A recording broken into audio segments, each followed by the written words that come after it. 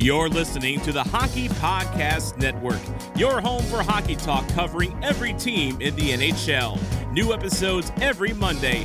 Download at thehockeypodcastnetwork.com or wherever you get your podcasts from.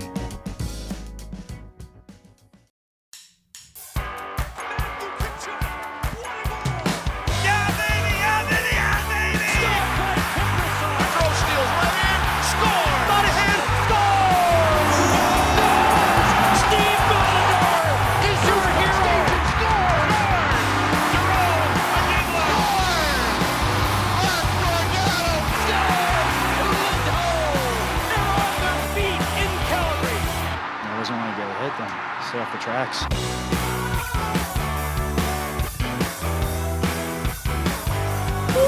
Everybody, welcome back to the In the Dome podcast.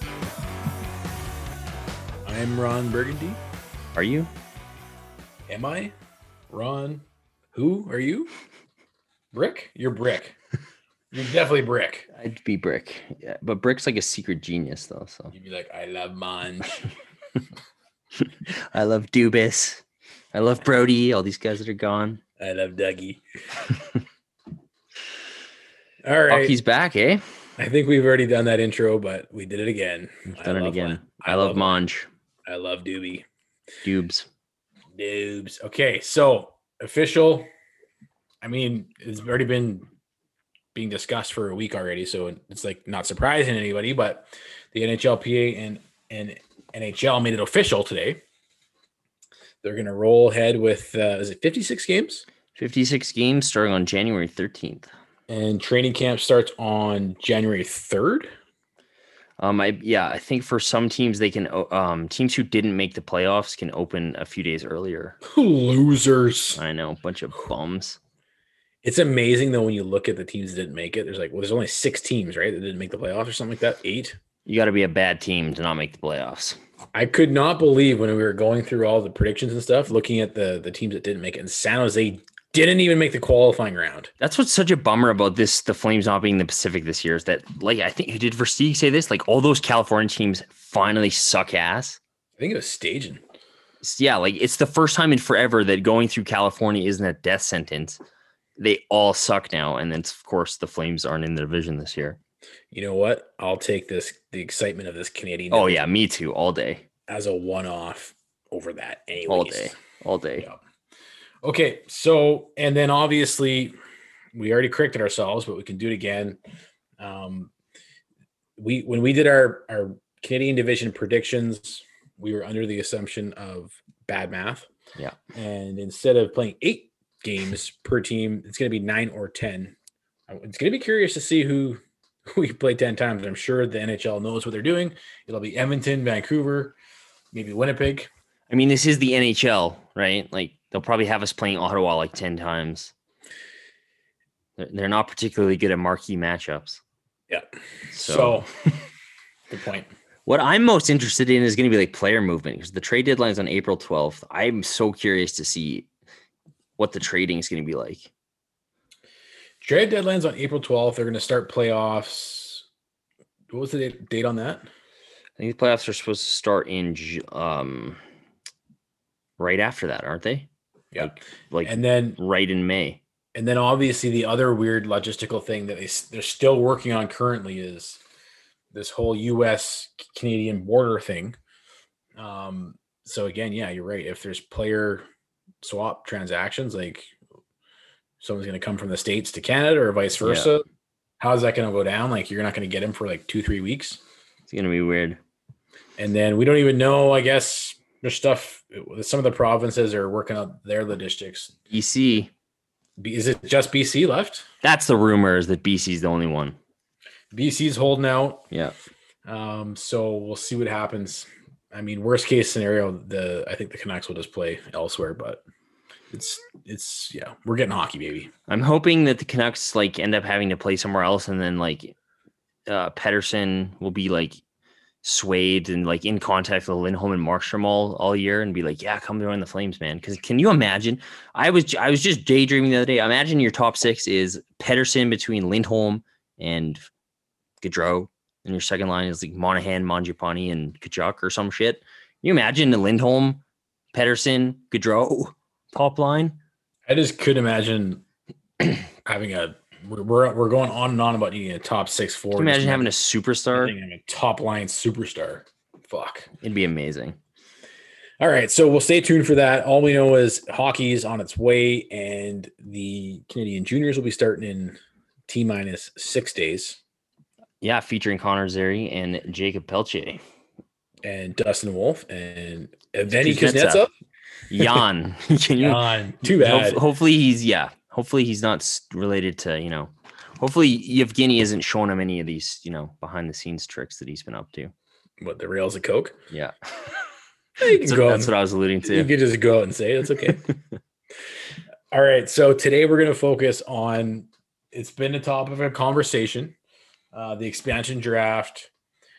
To me, it's interesting. If you look at the rules, both in terms of the clubs that need to expose players as well as the expansion team itself, to me, there's some nuances. We'll go into it. I think it's pretty hard to predict at this point what's going to happen, just because there's so many little factors that will play into it in the future, as we'll see down the road. But we're going to do it for fun anyways. Yeah, it's been a topic just because there was nothing else to talk about. And it's all of a sudden, like, it felt like this was like years and years and years away. And it's like all of a sudden it's coming up soon. So, well, and it's one of these things that you would expect Brad Treliving has been preparing for. You would expect all the general managers to be preparing for it. So we'll just see how it plays out. Yeah. And I mean, I do think I don't know, maybe it's just because we follow the team. It kind of seems like the Flames, it's pretty easy to figure out who's going to be protected. But like you said, there are some nuances and stuff that make it a bit more complicated. So. And first off, before we dive into it, I'm like, if you look at Cap Friendly, I'm just looking at the salaries and whatnot for this year, upcoming years. Yeah. And I know that they were discussing potentially cutting player salaries this season. Have you heard anything about that lately? I tried to find it. I couldn't find anything. No, it's been kind of like radio silence on that. Cause I know there'll be some stuff with like escrow and some rollbacks on stuff like that. But I haven't heard anything about their salaries actually being cut. It might be a small deferral. Okay. But I haven't heard anything official, especially not lately. And then obviously I'm assuming even if they do that, it's not going to affect the whole cap situation. They'll just, right? No, it won't affect the salary cap. Okay. So then everything stays the same across the board in terms of, because there are requirements you have to make as well. Brad Treliving has to make requirements. So we're just discussing this. It's interesting. So obviously we'll go through the rules. There's two options. The first option is you have to expose 7 forwards, 3 defense. You can protect. Sorry. You have to protect. You can protect 7 forwards, 3 defense, and 1 goalie, or 8 skaters and 1 goalie. So if you were Nashville, 4 years ago, and you're just stacked defensively, and you wanted to protect all your D, and you didn't have a lot of depth up front, maybe you might go that way. I don't think looking at the league now, is there anybody that's going to pick option 2? I would be blown away if anybody did. That's like, is any team that loaded on the back end? I don't think so. Yeah, so I don't think so. I don't think so. It's funny looking at who the Flames protected in the last expansion draft. It's pretty rank, man. That's interesting. With that. I mean, the defense obviously was pretty obvious. You had Gio, Hamilton, Brody, you protected. Yep. Yeah, you protect those guys. Protected Mike Smith and Net. That paid off. And then the forwards is where it gets, because obviously you protected Gaudreau, obviously you protected Monahan. The question is, if Mike Smith wasn't protected, do you think Vegas would have taken him? No. Because if they would have, we're looking at a completely different reality, completely alternate. But the forwards are just like, okay, because Kachuk wasn't eligible yet. Right. So Gaudreau, Monahan, the other, and Backlund, pretty obvious, but the other ones are brutal. Ferland, Lazar, Frolik, and Bennett. Wow. Curtis Lazar. We protected Lazar. Whew. So that's pretty rank. Vegas went in with England, right? Yeah. What were your thoughts at that time? Because I didn't like to see him go. I thought he was an asset for us back there, but I don't know what your thoughts were back then. I mean, back then you weren't really. I felt like you probably weren't going to lose anybody of value, anyways. He was an expiring contract, so I didn't mind it too much at all. I mean, I think people are kind of starting to get a bit. I think hopefully GMs have learned their lesson, or maybe not, just for the chaos of it. And I think people are kind of overthinking this stuff. It's like you're going to lose somebody, right? Yep. Don't try to fuck around and get cute with like, oh, if you send Seattle like all these other teams did the last time around, Florida was like, oh, we'll give you Jonathan Marchessault to take Riley Smith because we want to protect somebody else. It's like that's how you get into trouble. It's like you're gonna lose somebody good. Just lose one thing and move on. Don't fuck around with like, oh, we'll do this side deal where we trade you a second round pick to take the guy we want you to take. It's just like, don't screw around, Brad Treliving. So you don't think we'll see any of that? I bet you. I think we will. I don't think people have learned their lesson, but I hope the Flames don't go down that path and screw around with stuff like that. Because essentially you're giving up more than you need to, right? Exactly. You're going to lose somebody. Just lose one thing and move on. Don't overcomplicate this shit.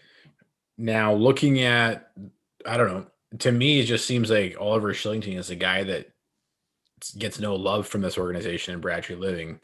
You don't think Treliving would want to give Seattle somebody or make some sort of deal and to get them to take Kylington off their hands? I mean, that sounds like something he would do. It'd be incredibly stupid. I mean, if you want to do that with Chris Tanev, well, maybe there's a discussion there to get rid of that contract. Here's what Seattle needs to do, right? They need to read between the lines. They need to realize that Brad Treliving doesn't see the value in Kylington, so they need to acquire Mike Stone. Yeah, that's what they need to do. Why can't I ever see it? I don't know. It's very so confusing. They go and acquire Michael Stone right now because Treliving will probably be down to trade. Oh, totally. Straight up across the board. We'll say we'll give you Michael Stone if we can take Oliver Kylington. Please don't. I don't think I hope they're not allowed to sign players before, but can you imagine? Be like they have this leverage on Treliving. We're gonna sign Stone if you don't give us Kylington. Oh my god! Don't even say stuff like that. And that's the other thing too. There's little stipulations, right? And it's I don't know. How well do you know Ron Francis? What do you think he's gonna do? But I think that maybe the easier question is, do you think Brad Treliving and his team have gone throughout the entire league and have a handful of players and have honed in on, what teams are going to be, what players from what teams are going to be left unprotected and most likely to be picked by Seattle? And does that impact or affect what they do? Or do you think GMs and Brad Treliving are just like, fuck it, I don't even care what anybody else is doing. I don't care. I'm just worried about my club. Well, I mean, there is. I would hope that if he's going around trying to leverage some guys you could get, who other teams are afraid they're going to lose in this expansion draft because they can't protect them. Like I would hope he's doing that because you could probably get pretty good value on a guy. Like if you go to Toronto, who has a lot of forwards, and it's like, hey, you want to send one of those guys our way for pennies on the dollar because you're going to lose them in expansion anyways. I hope he'd be doing that. Get something of value. Yeah, but I don't know. I don't think he's doing that. I think he's probably just focused on the Flames club. But I mean, I think the Flames are one of the teams that maybe there is an option where you could, and we'll talk about who will protect in a minute, but I don't know, like if you could add somebody up front for cheap and then have somebody expose who's Seattle's not going to select because of their contract situation, there's some options there. One of the rules that Seattle, as the expansion team, has to follow is they have to pick a specific amount of forwards, defensemen, and goalies. So Seattle has to walk away with 14 forwards, 9 defense, and 3 goalies. And I guess, teams won't know beforehand, right? They just got to expose who they're going to expose. It's not like, they're keeping track and it's like a draft where they can tell, there's only 3 forwards positions left. Let's now we can expose just our D-man. We're good. That'd be kind of fun actually if they did that, but that's not how it works. No, it's all going to be vaulted, right? Yeah. So it's going to be, let's finish running through the rules, I guess. Everybody knows first and second year pros are exempt. Don't have to be protected. So Valimaki is safe. Thank God. Because that was one of the biggest worries. that Valimaki was going to come back and play a few games and he was going to be eligible, but Right. he's exempt. So now Dylan Dubé, after playing this season, will not be exempt. No, Dylan Dubé will have to be protected or exposed. So if you're looking at this Calgary Flames roster right now, is there anybody other than Valimaki that we've seen in the last 2 years that will be exempt? The only guy that Valimaki, no. That's it. Fine. The only kind of like prospect guys you might be worried about, but again, I can't see Seattle take, like maybe Glenn Gaudin gets selected. I can't see it happening because he will be eligible to be exposed. Right. Because it's not NHL seasons, it's professional seasons, right? Yeah, so it's pro years. So whether it's been the AHL or the NHL, they're all eligible for professional selection. Okay. And yeah, man, teams, you got to expose at least one defenseman, like you said. And again, the under contract thing is what is one of the kind of nuances of this. Because if you just go and if you just quickly look at it, the Flames actually won't have enough forwards signed. Is that correct? Forwards signed to meet the requirement? So each team has to expose at least 2 forwards that are under contract that meet the minimum requirement of games played in the last 1 to 2 seasons, which you need to play at least half a season. I think it's 45 or 60 games or something like that. So, which means you have to expose at least 2 decent forwards that are NHLers, and as well as 1 defenseman and 1 goaltender. So if we're looking through, let's just get into it a little bit. We can go into our forwards first. Yeah. Obviously you're going to protect Matthew Tkachuk, Johnny Gaudreau, Sean Monahan, Michael Backlund. Now there may be some people that, some of the Monty or Johnny haters that might be like, well, why don't you just expose fucking Sean Monahan? The guy's a piece of shit. Right. The one I've heard most, the argument, there's really been one argument up front, I think. And I've heard the do you protect Bennett or Backlund argument. That's the one that's really the only one I've heard from a lot of people. So explain that. You got to choose between either Bennett or Backlund? Pretty much, because like you said, I kind of interrupted you. I'm sorry. No. You're protecting Tkachuk, you're protecting Monahan, you're protecting Gaudreau, you're protecting Lindholm, you're protecting Mangiapane, you're protecting Dubé, right? I think we can all agree on those 6 guys, right? There's no way in hell you're leaving Dubé exposed. I wouldn't. So but here's the other thing too, is like, and this falls into what we were saying at the beginning, is there's a lot of hockey to be played this season still. Yeah, and you don't even know who's going to be on the team, really, right? Like there could be a trade. And there's the whole injury thing too. So say Dylan Dubé goes down, I'm going to knock on wood, goes down with an injury. Don't do it. He's not eligible to be, he doesn't count. I mean, Seattle could still take him if they want, but he doesn't count against, you'd still have to expose another player on top of that. There has to be two healthy players that are under contract exposed that have played a minimum requirement of games, which is quite a bit. So, played 40 plus games in the 2021 season, or played 70 plus games this season previous combined. And that goes for anybody, which I don't know if it's a guarantee, but it's probably a high probability for there's going to be a couple teams that are going to have to deal with that, where one of their star players is injured going into next season. Like who's the one that we talk about right now? He's on defense, right? On the Flames? No, not on the Flames. He's gonna miss. Oh yeah, on it's Klefbom. Oh, Oscar Klefbom, yeah, on the Oilers. So if it's Klefbom, fast forward to this expansion draft, he's not available. Then the Edmonton Oilers can't use him as an exposure. They can't use his contract as an exposure requirement. Not that they would expose him anyways, but that just means you have to expose another contract or sign somebody and expose them. Yeah. So they gotta be healthy. So again, there's going to be a lot of like, when it comes down to it, it's not going to be as clean. It's not going to lay out as cleanly as like, oh, you just protect these guys and this guy gets selected. There could be some wrinkles into it.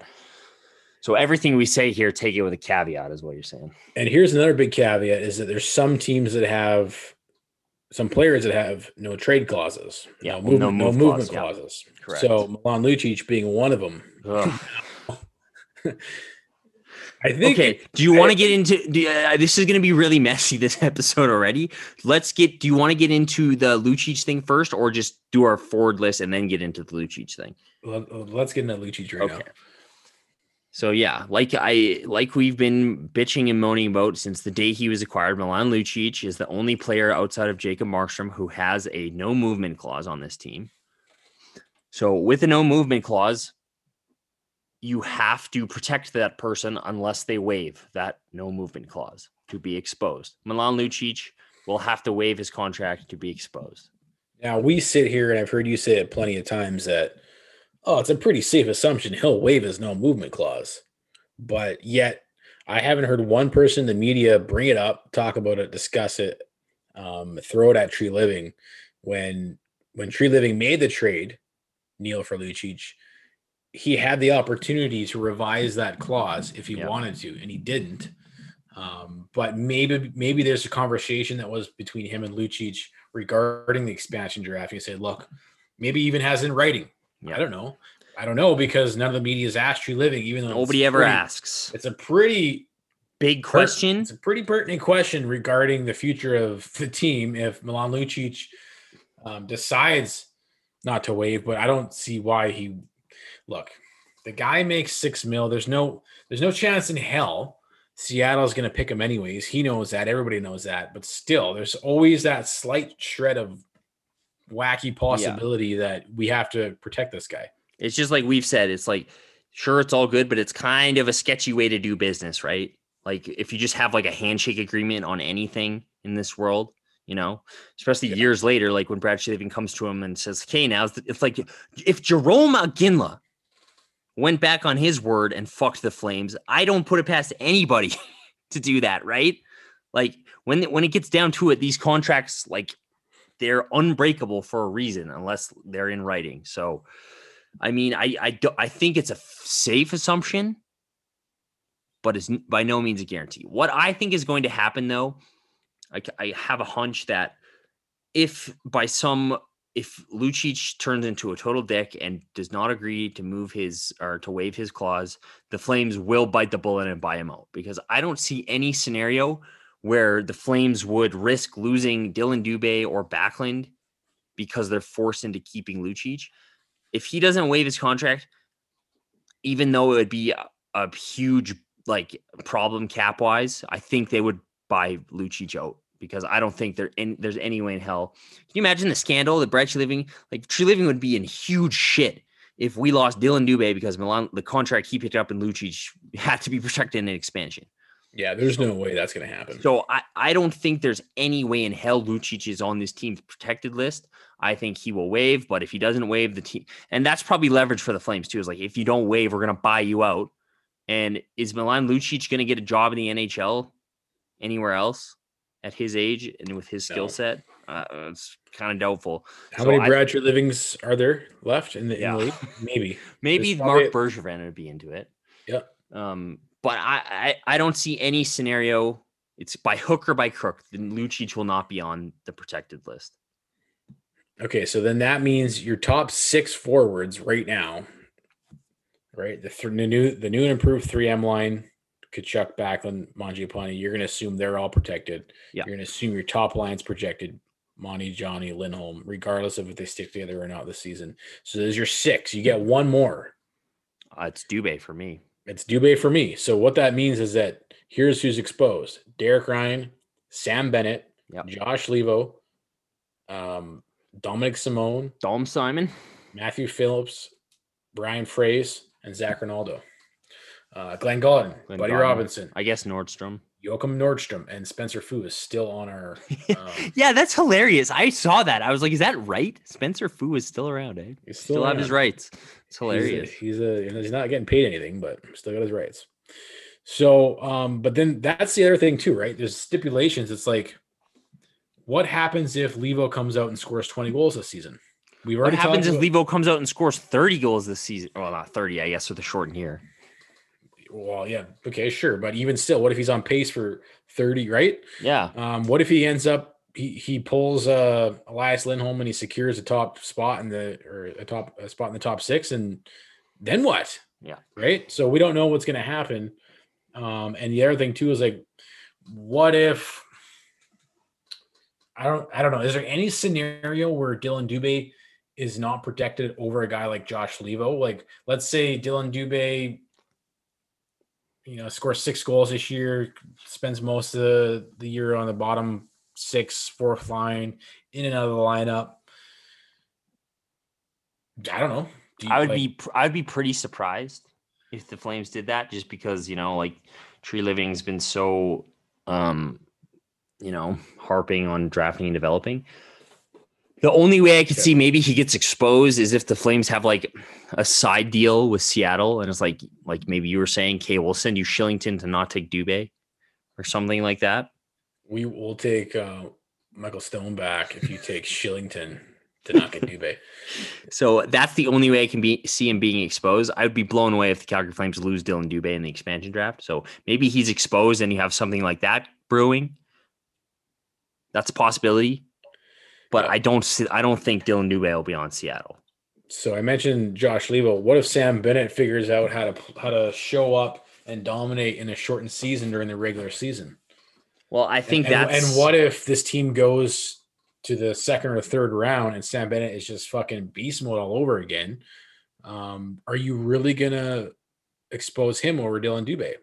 There's a good chance where Brad Treliving is going to be forced to make a deal.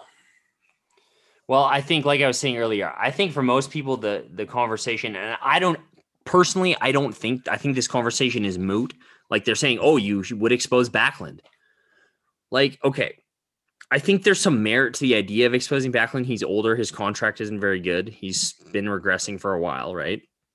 But like, I mean, are the Flames really going to expose? Are the Calgary Flames, who have been obsessed with, like, I know for a fact that there's 3 guys in the dressing room who the Flames and the entire like Calgary Sports and Entertainment Corporation value the most, is Mark Giordano, Michael Backlund, and Matthew Tkachuk.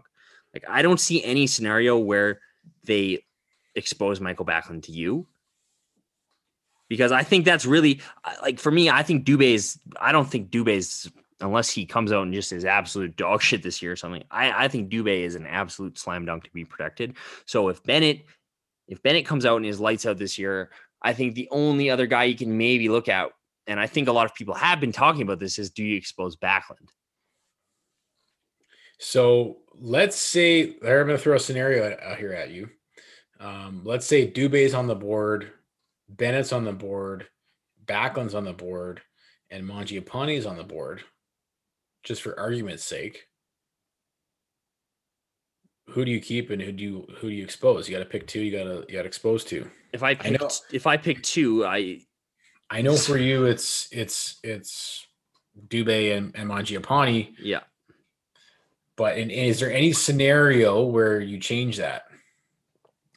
Well, me personally, like, if Backlund is terrible this year, I'm open to it, but I just, in the realm of realistic possibilities, I don't think that's not how this club does business. They'll protect Backlund for sure, because he's a huge part of the team and a pillar in the community. And I mean, like, maybe you think I'm full of shit, but I really do think that is one of the most important things to this organization. So, like, if it were me personally, I would be willing to explore exposing him if he has a really down year. Okay. I guess the other scenario too is, what if Levo is meh, Bennett has another shit regular season and then doesn't show up in the playoffs? Then who does Seattle want? I think if you're looking at who they're going to want is a different story. And I think the ultimate question is, does Brad Treliving already know? Like, how much flexibility is there? Has he already talked to Ron Francis? And here's the other thing too, is like, we'll get to defense, but maybe you want to expose a guy like Noah Hannafin so that's your way of assuring you keep all these forwards. Well, I think that would be true. Okay, let's go into defense now, because I think the obvious 3 are Gio, Hannafin, Anderson. I think that would be true if you had a 4th guy there. Unless Shillington comes out and is like absolute balls to the wall, holy shit, this guy is awesome. I don't think there's a fourth guy who's like, yeah, we'll protect him over Hanifin, right? Yep. So I And get the way that this is the way that where things are at in this moment in time, because Valimaki missed last season, which is a good thing, but we probably would have been fine even if we had to protect him. Yeah. But we don't have to. So then that just puts more emphasis on that's going to be a forward that gets picked. Well, again, like I would much rather, like, again, for all the shit we give Noah Hanifin, I would much rather lose Sam Bennett or Derek Ryan or than Noah Hanifin, who's a young defense. Like, even if you're talking about like trade value, like you can get way more for Noah Hanifin than you can Sam Bennett or Derek Ryan or anything. So, I mean, I don't foresee a scenario where Hanifin is exposed. I think the defense is the most set in stone thing of this whole thing. And I think that's partially why I'm kind of okay with Brody being let go, because it's like, well, no, they're not taking Tanev. They're sure shit won't take Tanev. And then who does that leave? Shillington, Nestorov. That's it. Petrovic. So I think the question on D is not even really a question.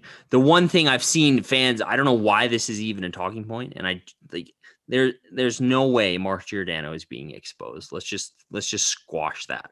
Well, and even if he was, the only reason why you would do it is because you want Seattle to take him over one of these forwards. Because, I guess here's the other situation. But I mean, like I said, there's a lot to play out. What happens at the deadline?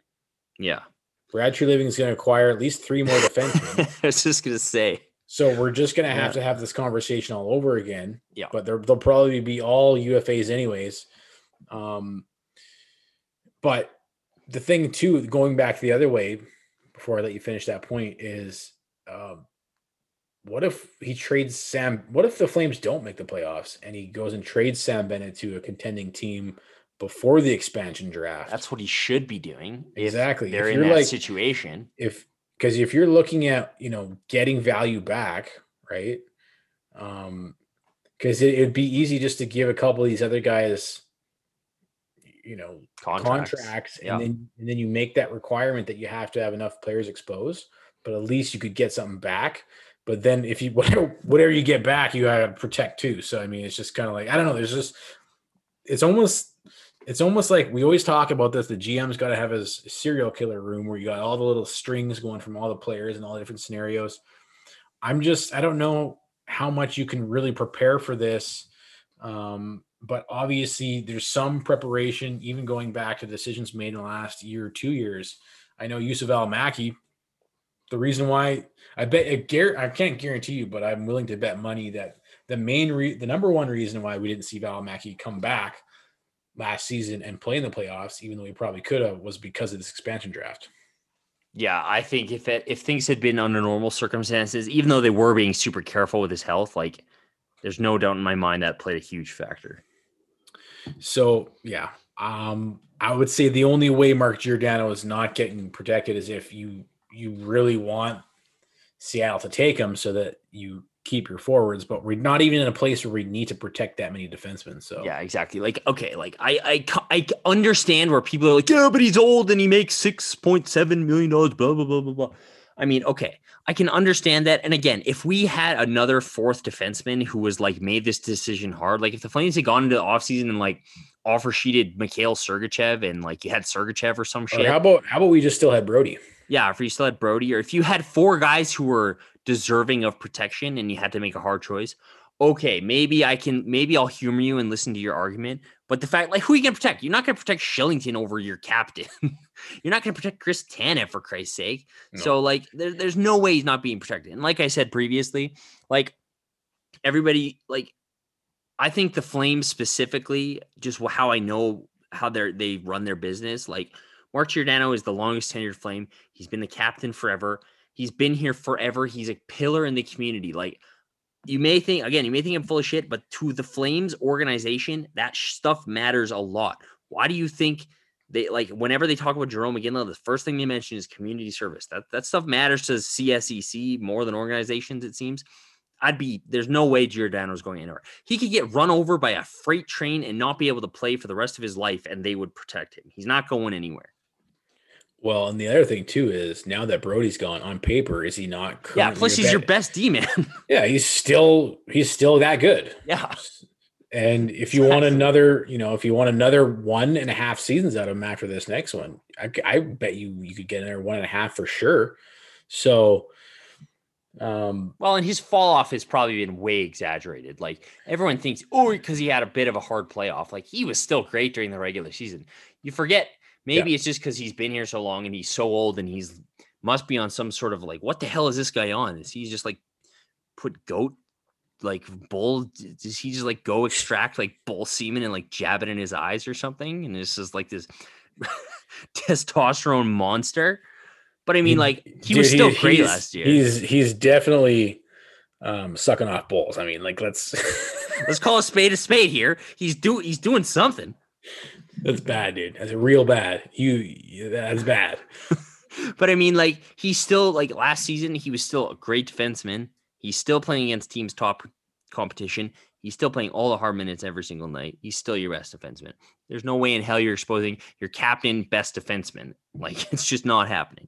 So let's just no. All right. So following our logic, if you have those 7 forwards, Tkachuk, Johnny, Monty, Backlund, Lindholm, Mangiapane, and Dubé, exposing Sam Bennett, Josh Levo, Derek Ryan, even though Ryan is not under contract, I don't think he will be anyways.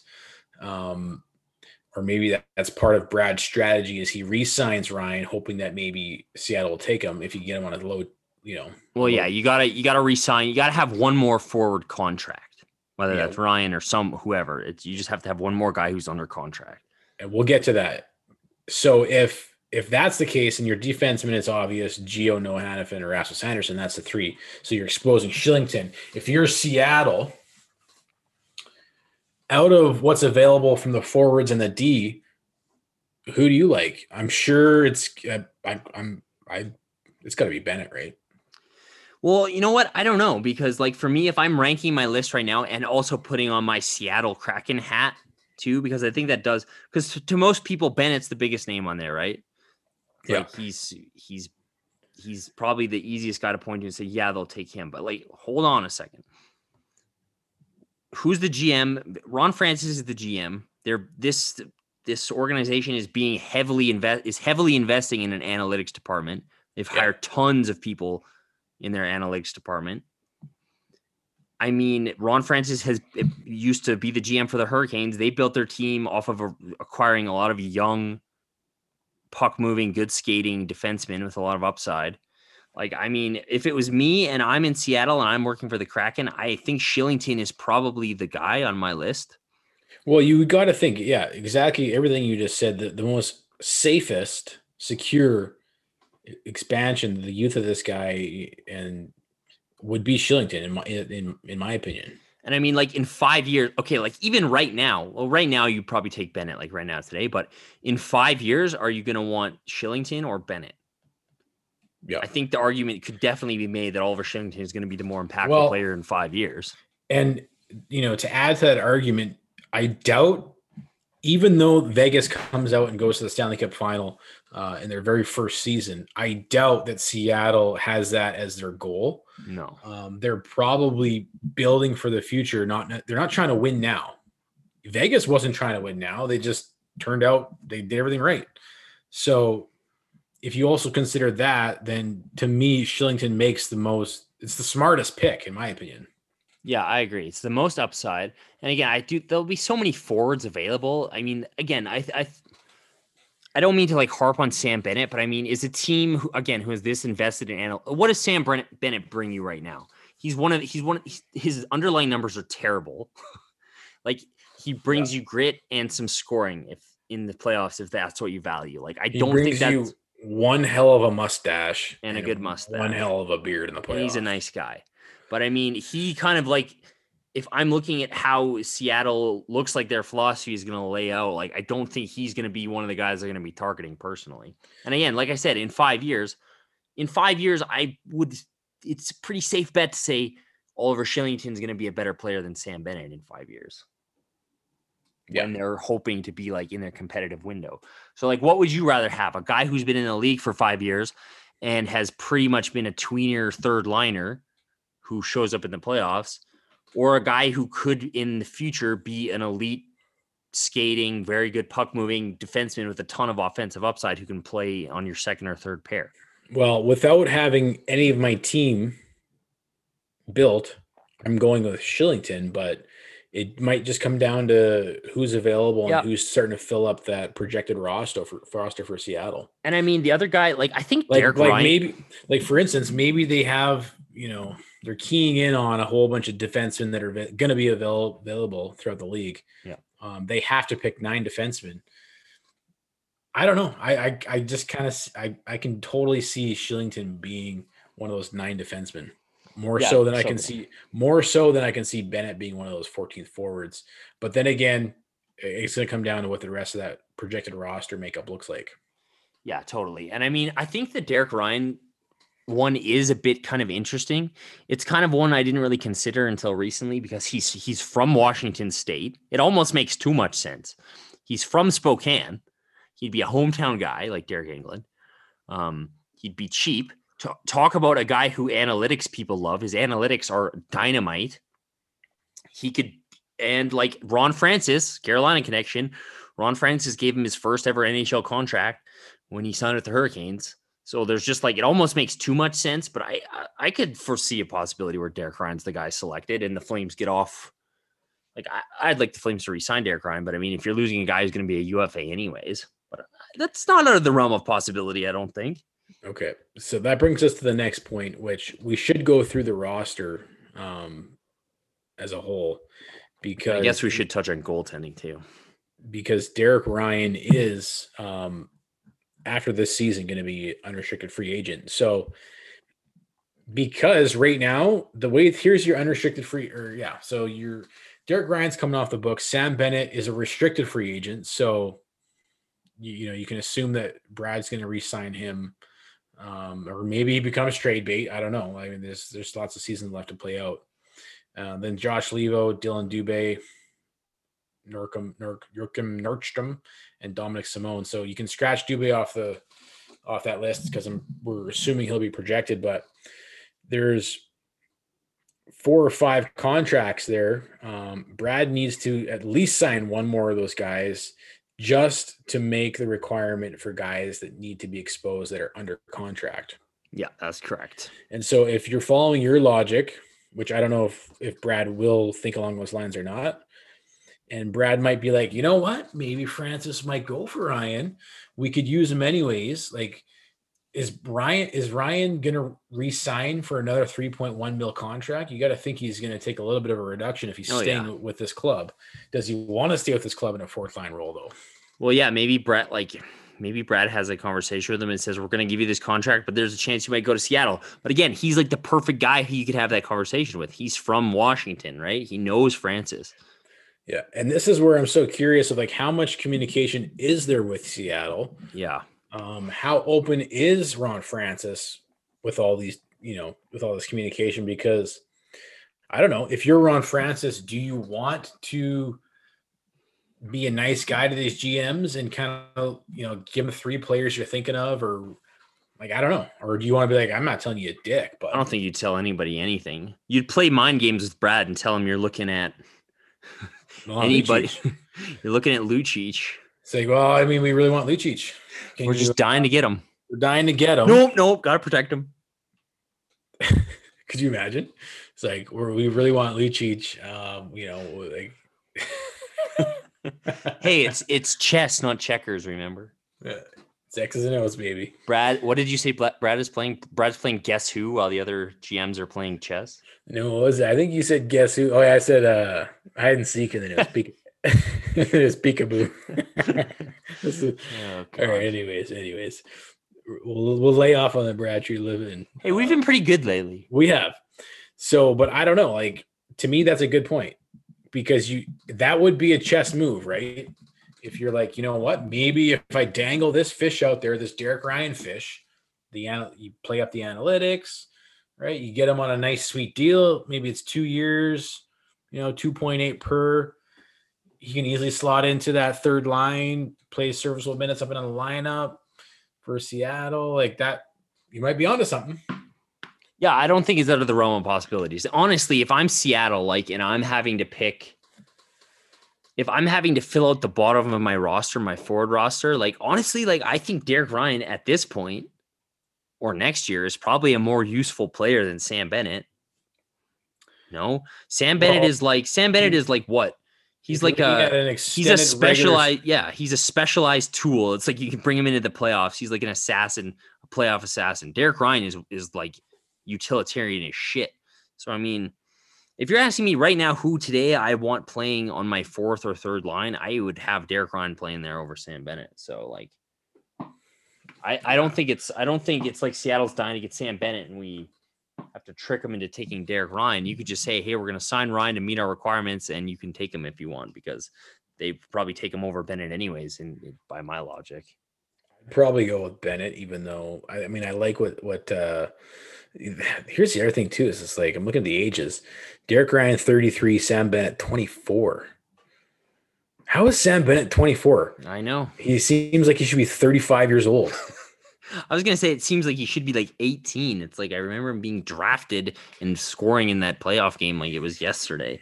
So I'm taking Sam Bennett over Derek Ryan, even though, you know, I get all your points and I agree with them, but I just know there's more potential upside. And to me, I think I'm curious to see if Ward can uncrack this nut in terms of how to utilize this player in Sam Bennett during the regular season to maximize what he can bring. He's not going to be able to play like he does in the playoffs throughout the regular season, but what can he bring of value is the question. Well, yeah. And I think that's another thing that maybe we kind of like, I think, because you always hear, oh, you just need to change the scenery. Honestly, I think Sam Bennett fills a role in Calgary. And I do think that Sam Bennett is better off in Calgary and more valuable to the Calgary Flames than he would be to the Seattle Kraken. Right. So like, yeah. So, and here's the other thing, right? If you want to get in the whole chess match, do you overpay Sam Bennett when you re-sign him so that Seattle doesn't want to take him? Maybe just sign all these guys to insane deals to fuck them in the cap. But then I guess you get fucked in the cap too. But. Yeah. I don't know. I think Shillington's the guy. So I don't know. It could be proven wrong. But. And here's the other little mini stipulation on Shillington. He's signed for 1 year, so you have to give him a new contract first before Seattle can even take him. Actually, and then I don't know why. Actually, I guess they don't. They don't have to. They don't have to. It's just the forwards they don't meet the requirement. Yeah, because for the defenseman, you only need to expose one in that situation. I mean, in a perfect scenario here, let's talk about perfect scenarios. In a perfect ideal world, they take Chris Tanev. Is there any chance they take Chris Tanev? Chris Tanev's 31. He's signed on a $4.5 million deal for the next 4 years. Sure is. I think that it's, I don't know. It's going to come down to what other pieces. Here's what it's going to come down to. And we don't know until it gets to that point. We've talked about this before in previous podcasts where if you're the Seattle Kraken, you probably want your big rocks, your big, building blocks you're going to build your core around over the next 6 to 8 years. And maybe you see Shillington as one of those, or maybe you don't. So depending on where they are and what's available from other teams, that's why I kind of asked you to start off out with that question. If you're really shrewd general manager, do you have your team of assistants and whatnot go through the likely probable picks from other clubs, and where does that leave you in the realm of what's Seattle going to be looking for when they get to your team? We don't know. Like, what if they can get all the core pieces they want from other teams, and when they get to the Calgary Flames, they're just looking for like leadership and somebody that can guide some of these players for the next 2 or 3 seasons? Then maybe a guy like Chris Tanev is an excellent pick. I don't know. Well, it's going to be interesting. Yeah, it is going to be interesting. Like, okay, imagine Chris Tanev comes out this year and has a return to form and is a great defensive defensemen. And I mean, the other thing is too, is like they can't just select all these like RFA league minimum guys, right? Like they have to hit the cap floor. They got to take on some money too. So I'm sure that's a bit of part of the calculus. For Seattle, they have to be at least, I think they said 60 mil against the cap. Yeah, they have to be cap compliant. 60%. You can't just like get all these young guys on like entry level, or not entry level, but like RFA, like near league minimum deals. So there's going to be some guys who have to make some money. But I mean, it's all, yeah, like you said, it's all going to come down to Seattle's strategy. And it's like they definitely are going to have a list, and that's what they're going to base it off of. Yeah. But I mean, perfect world. Chris Tanev has a great year for the Flames, a great single year for the Flames. He gets selected and his money's off the books. Well, that's another question. Let's say he is lights out, and just like the previous scenario with Bennett, let's say the Flames go to the second or third round and Chris Tanev is just like a fucking beast. Do you protect him over Noah Hanifin? No, no way. No. Does Brad Treliving? I would not be surprised if like Chris Tanev kind of knew that was kind of maybe part of the possibility here, is like it could be a one and done. Like, again, I don't see any way Seattle would select him over Shillington, but if he plays really well, and he maybe, but I kind of assume that might be kind of like a part of the deal, is like he kind of knew this was like, it could be, he'll be exposed. So did you when we started out and you looked at who we previously protected in the last draft with Vegas? Yeah. Is that list tell you who was available as well? No, it doesn't. I can pull it up right now. I'm just kind of curious, knowing what we know now in hindsight, did Seattle or did Vegas take the right guy? It's a rough, if I recall correctly, it's a rough looking group. I'm going to pull it up right now.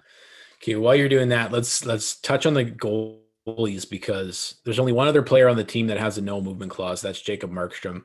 Obviously that doesn't create any issue, because that's the guy you're going to protect over Riddick when you have to protect your one goaltender. And then same thing, you have to expose a goalie that's under contract. So David Riddick will need a new contract in order to make that requirement if he's going to be the one, which he will be exposed. Well, yeah, and Riddick being available is one guy we haven't really talked about and could be a wild card, because I was like, it's Shillington, Bennett, or Ryan, but Riddick you have to consider him. Yeah. I did a poll on Twitter because you only get 4 options. So I put who's going to get selected. Is it going to be Bennett, Shillington, Gio, and I put Monge or Dube. It was close. Shillington was 37%. He just came out ahead of Bennett at 36% selected. Then Gio at 24%, and then Monge, Pawnee, and Dubé at 3%. So nobody thinks either one of those guys are going. But in some of the comments, somebody did mention, I'll pull it up so I can give them props, that what about David Riddick? Because if you're Seattle, you're not going to get 3 starting goaltenders. And really, Seattle kind of lucked out getting Marc-Andre Fleury, in a sense that there was an actual bona fide starting goaltender that they could start their team with. I don't know if there'll be a similar situation this expansion draft, but if you're looking at if Seattle is going to go after 3 goaltenders, presumably 2 of them are going to be in a tandem. Does David Riddick not fit in great? I guess you got to compare it to who else is going to be available. But what other backups around the league are going to be, a good selection for Seattle looking at this? Well, yeah. See, that's where and again, I've only done like a very peripheral look. I just feel like with Riddick, it's like, and maybe Seattle doesn't go down this path because, yeah, like you said, they can't take 3 starting netminders. But I mean, it just kind of feels like there's a lot, like by the time you get to Riddick, there might be 3 other guys you'd want. Like, what is Columbus going to do? They have a pair of 2 goalies, Korpisalo and Merzlikins. Yep. Okay. So like, let's say they take one of them. Like even Vegas, like they have Leonard and Fleury. No, like right. You wouldn't take a risk on getting Fleury. So there's 2. Watch dude. Fleury will go twice. The way things are rolling out down there, they're playing Leonard in favor of Fleury. I would not be shocked one bit Vegas exposes Fleury over Leonard, and Seattle takes Fleury. And then, I mean, you even go to Vancouver, like Holtby will be available. Like, what about Dallas? They have Hudobin and Bishop. You have Montreal with like Carey Price and Jake Allen. Like, I just think there's going to be so many guys available. Yeah. Like, even in Arizona, Kemper and Ranta, like, there's just so many. I feel like there's so many guys, unless they do go with the strategy of, yeah, we're going to pick up a backup too. Like, I don't know. I just, it just seems like there's so many, and maybe I'm just undervaluing Riddick. But I mean, it just seems like there's so many other goalies that will be available that is like Riddick would have to be really good this year for them to consider taking him over one of these other guys, right? Which he could be. That's what I mean. We got so much stock is probably going to go into the performance of the players this season across the league. Yeah, and like maybe Seattle already has guys like penciled in, which I'm sure they do, and then they'll just kind of like move a few pieces based on performance this year. But just the amount of the sheer volume of goaltenders available just like leads me to believe that like I'd have a hard time seeing them select Riddick over some of those other guys personally. Yeah. I mean, the nice thing for Seattle is they're not under a time crunch. Like if you do the draft, you have 3 minutes to make your pick, right? Yeah. Like they don't have to, they can go through any scenario as many times as they want with a lineup and add guys, just track guys, right? Like they're gonna get these rosters that these teams submit on who's available, and they can just build a team from scratch. So I don't think Riddick's getting selected. So we'll see though, and I hope he doesn't. I'm liking this tandem. All right. So me too, actually, but I guess for closing questions for you, this is to me what intrigues me the most. First off, let's go with, we covered the three groups, the forwards. It's going to be interesting how it plays out. The defensemen, it's not that interesting. It's pretty obvious who's going to be exposed. And then the same with the goaltending. But out of who we went through and what category is available, who do you think that Seattle will pick? And question number 2, out of our roster, who do you want them to pick? I like it. But you can't just pick Tanev based on just because in a perfect world scenario, I want based on the guys that we said are most likely going to be available. Okay, well, who I think they will pick would be Shillington.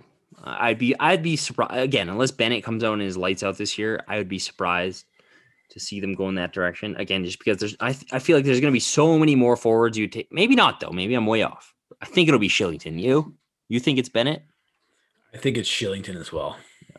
And then I mean, who I want, obviously Tanev, but I mean, in the realistic possibility, like if you had to say goodbye to either Shillington, Bennett, or Derek Ryan, or like Josh Levo. Yeah.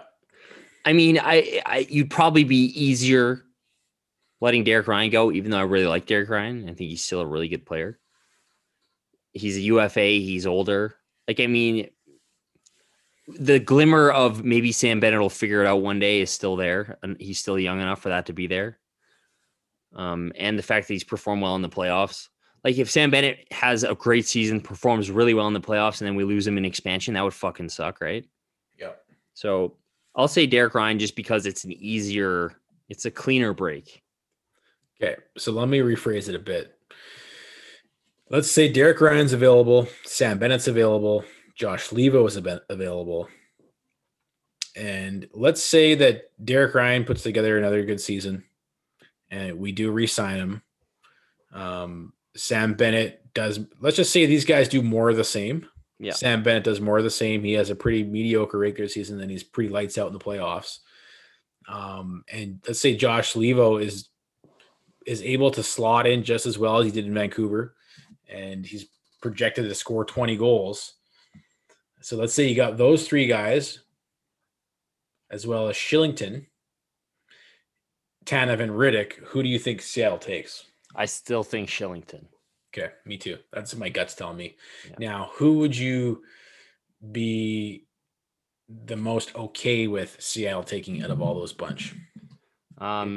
Is Tanev included? Other than Tanev. I mean, again, I would honestly be okay if they took Bennett. Like, I would say Derek Ryan just because, again, like Bennett is still young enough where there's some potential there.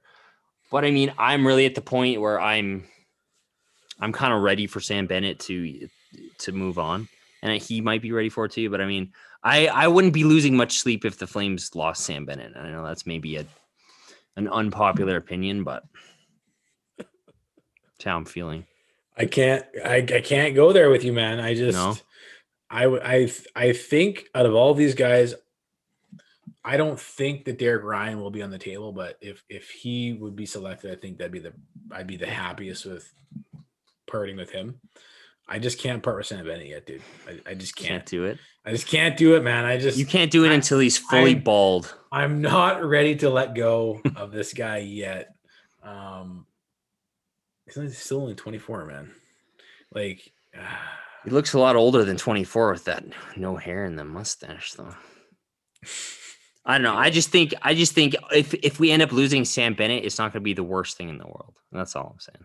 Okay, well, if it comes to that, I'm going to need you to reconsole me. We'll have to cross that bridge when we get there. Look, I love Sam Bennett, okay, but I mean, just like if what you said happens, if it's more of the same from him, are you really going to be, that worse off without a guy who scores 10 goals in the regular season and throws some hits in the playoffs? I don't know. Talk about undercutting a guy. I'm talking myself out of it now. You always do that. And here, do you want to hear who were the players available for Vegas to take? Yeah, it's a quite the list. Brandon Bollig, Lance Boma, Troy Brouwer, Alex Chason, Freddie Hamilton, Emile Poirier, Hunter Shinkaruk, our boy Matt Stajan, our boy Chris Versteeg. Maybe they should have taken Stajan or Versteeg. What are they doing? Yeah, maybe.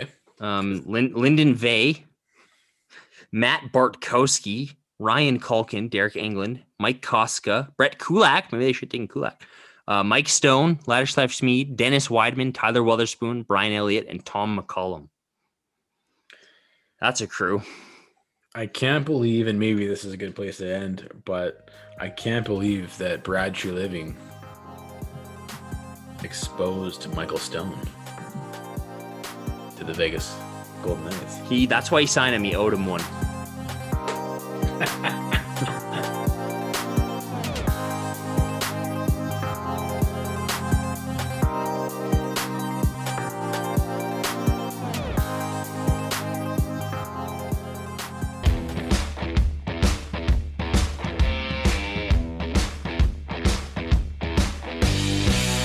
Hello, bonjour, hello, hey, hiya and privyet hockey fans. Welcome to the Europuck podcast.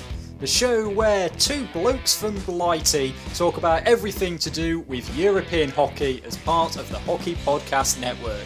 From the Russian KHL to the Swedish Hockey League, the Finnish Liga to the Swiss National League, the British Elite League to the Alps Hockey League, we talk about anything and everything European hockey. Catch our podcast every Friday from August the 28th, however you get your podcasts, and on the Europuck Podcast YouTube channel. The Europuck podcast, giving you guys European hockey.